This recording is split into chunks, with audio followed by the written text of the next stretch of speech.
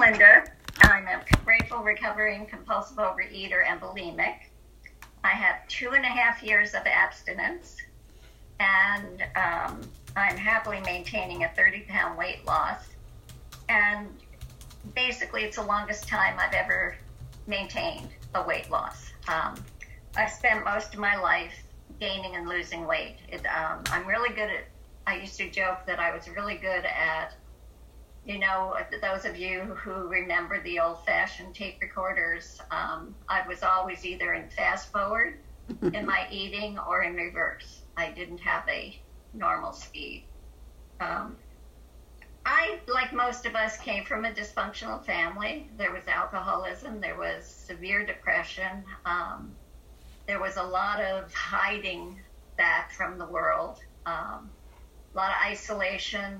We had plastic on the windows, just kind of, you got inside, you stayed inside. There wasn't physical abuse except maybe my brother. He got railed on sometimes. But for me, it was more verbal abuse, and there was a lot of fat shaming in our family. My sister and brother were skinny as rails, and I wasn't born that way. So I can remember my father saying things like, I never would have married a fat woman. And if there were fat people on TV or he'd see fat people, he'd make comments about that. But even with all of that, I really didn't start having a problem with my weight until I was in high school. And I think that was partly because I was an active little kid. And also the depression and the alcoholism really didn't become as big a problem until we were until I was in high school. And at that point, I started gaining weight. And the first time I was bulimic was when my brother came home from a basketball practice, and he said the guys were talking about all the girls in the school and rating them, and that my name had come up, and they said, she has a pretty face, but boy, she could lose some weight. And that was my first episode of becoming bulimic. I didn't even know how I figured it out. I mean, and at my age, I'm 69 years old. At my age, when I became bulimic, there wasn't a name for it, I don't believe. Or at least there wasn't a common name for it. I didn't know, I thought I was the only one in the world that was throwing up. But I was shocked when I was in graduate school training to become a counselor, that I learned one day one of the doctoral students had come in, and he was talking about the fact that he'd just come from the mental health center, and he was shocked to hear about this crazy new disease, and that it was just so horrifying to him that people actually ate huge quantities of food and threw up. And I don't know how I didn't gasp. I'm sure my face must have gone beet red. My heart was pounding 100 miles an hour. It was very frightening, and I had hidden it. I thought I was hiding it, but I sure as hell didn't want anybody to know about it. It was my greatest shame, and it's still, to this day, I have lots of shame around it, but I'm getting over it. So I don't blame my family. I mean, when I came into OA and for a lot of my life, I think I blamed my crazy family for a lot of my problems. But I also felt like I was a horrible person. So it was a combination of the two. I thought they started it, but that I, was now my life, and I was just doing a horrible job. When I came into the program, I learned that, number one, I had a mental illness. It had physical symptoms, but there was a spiritual solution. Honestly, when I entered the rooms at the age of 66, I was desperate. OA was my last chance. I didn't think I could be cured, and it isn't a cure, but I didn't think there was any hope for me. I was so entrenched in my compulsive overeating and going to a store picking up all sorts of junk food, parking in the parking lot somewhere where I hope people wouldn't recognize my car, and binging on all of this food. So I really didn't think, and then throwing up on the way home. I honestly didn't think there was any way to deal with it. I was married 10 years before I told my husband that I was bulimic. And it was funny because I said, oh my God, there's something I have to tell you in all of this. And he said, tell me, what is it? And when I finally told him, he said, thank God, I thought you were leaving me. I mean, it's kind of comical now, but I was so terrified of telling anybody. But when I came into OA, I really think what I learned is the Serenity Prayer pretty much said it all. There was God. I had to rely on God. Grant me the serenity, which was the goal, to accept what I can't change, which for me was the past, my present and all the guilt I was carrying and shame that I was carrying around.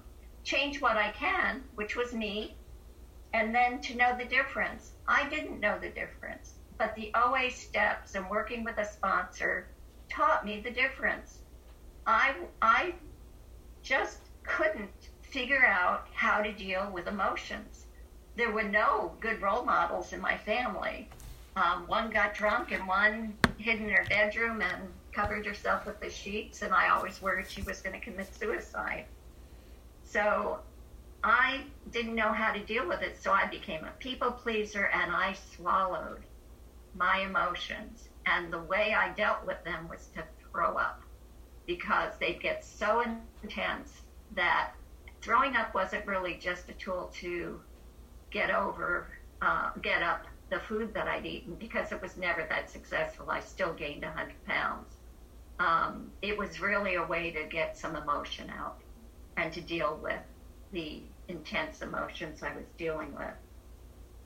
So what I found a sponsor. I will always love this woman.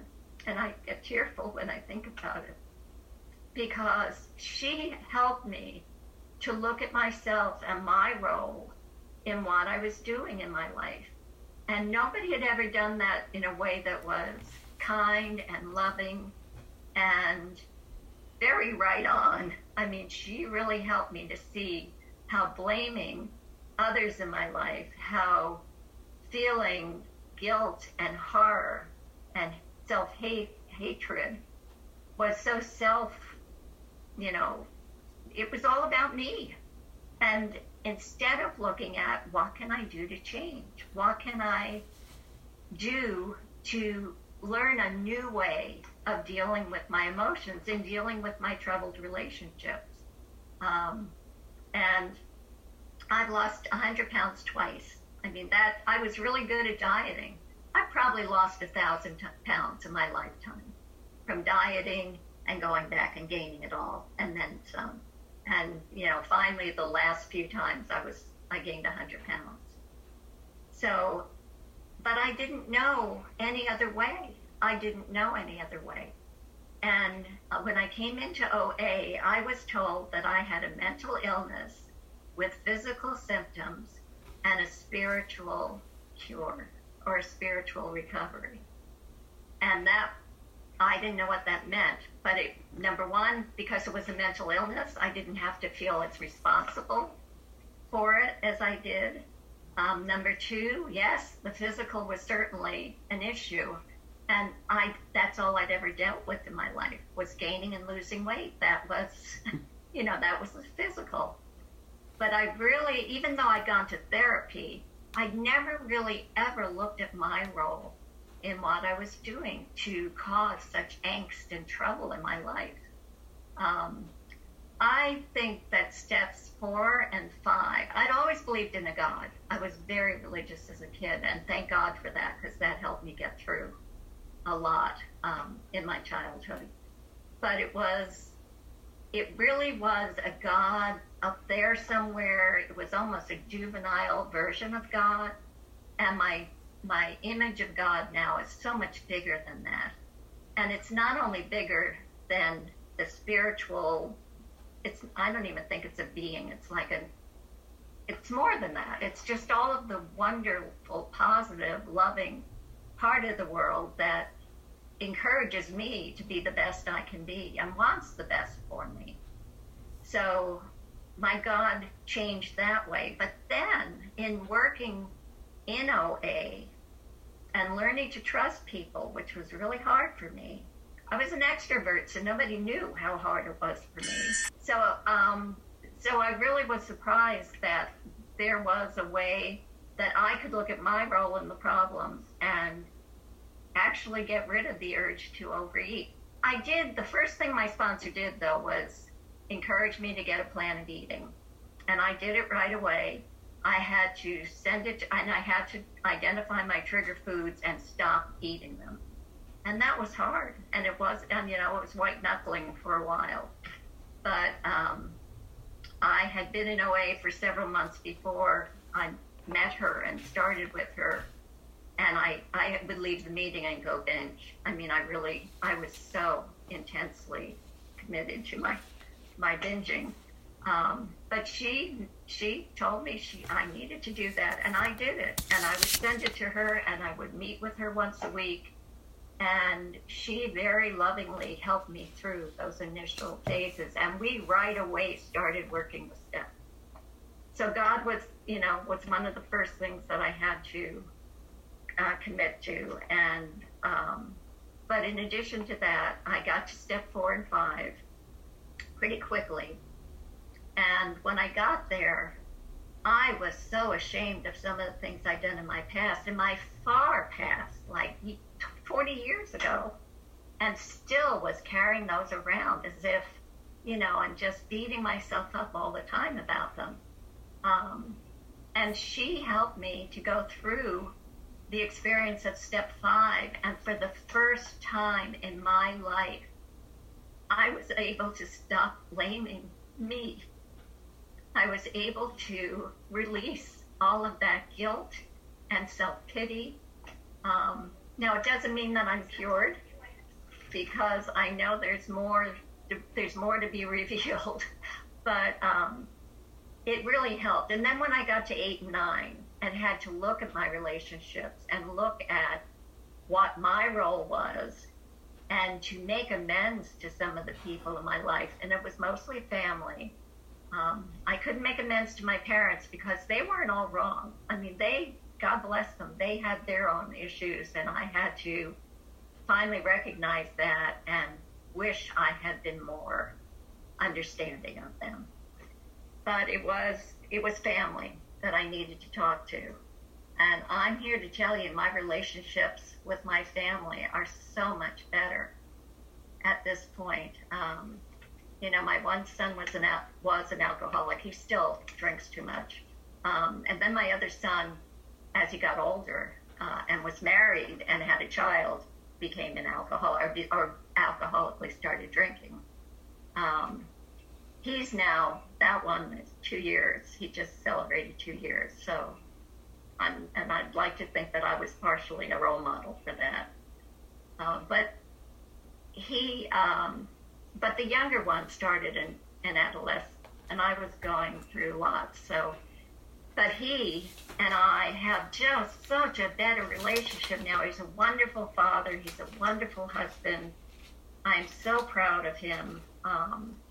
And, my relationships just have improved dramatically. So that was step 8 and 9. And today, every day, I have a Region 1 journal. I read something. I write about it. I put down my food.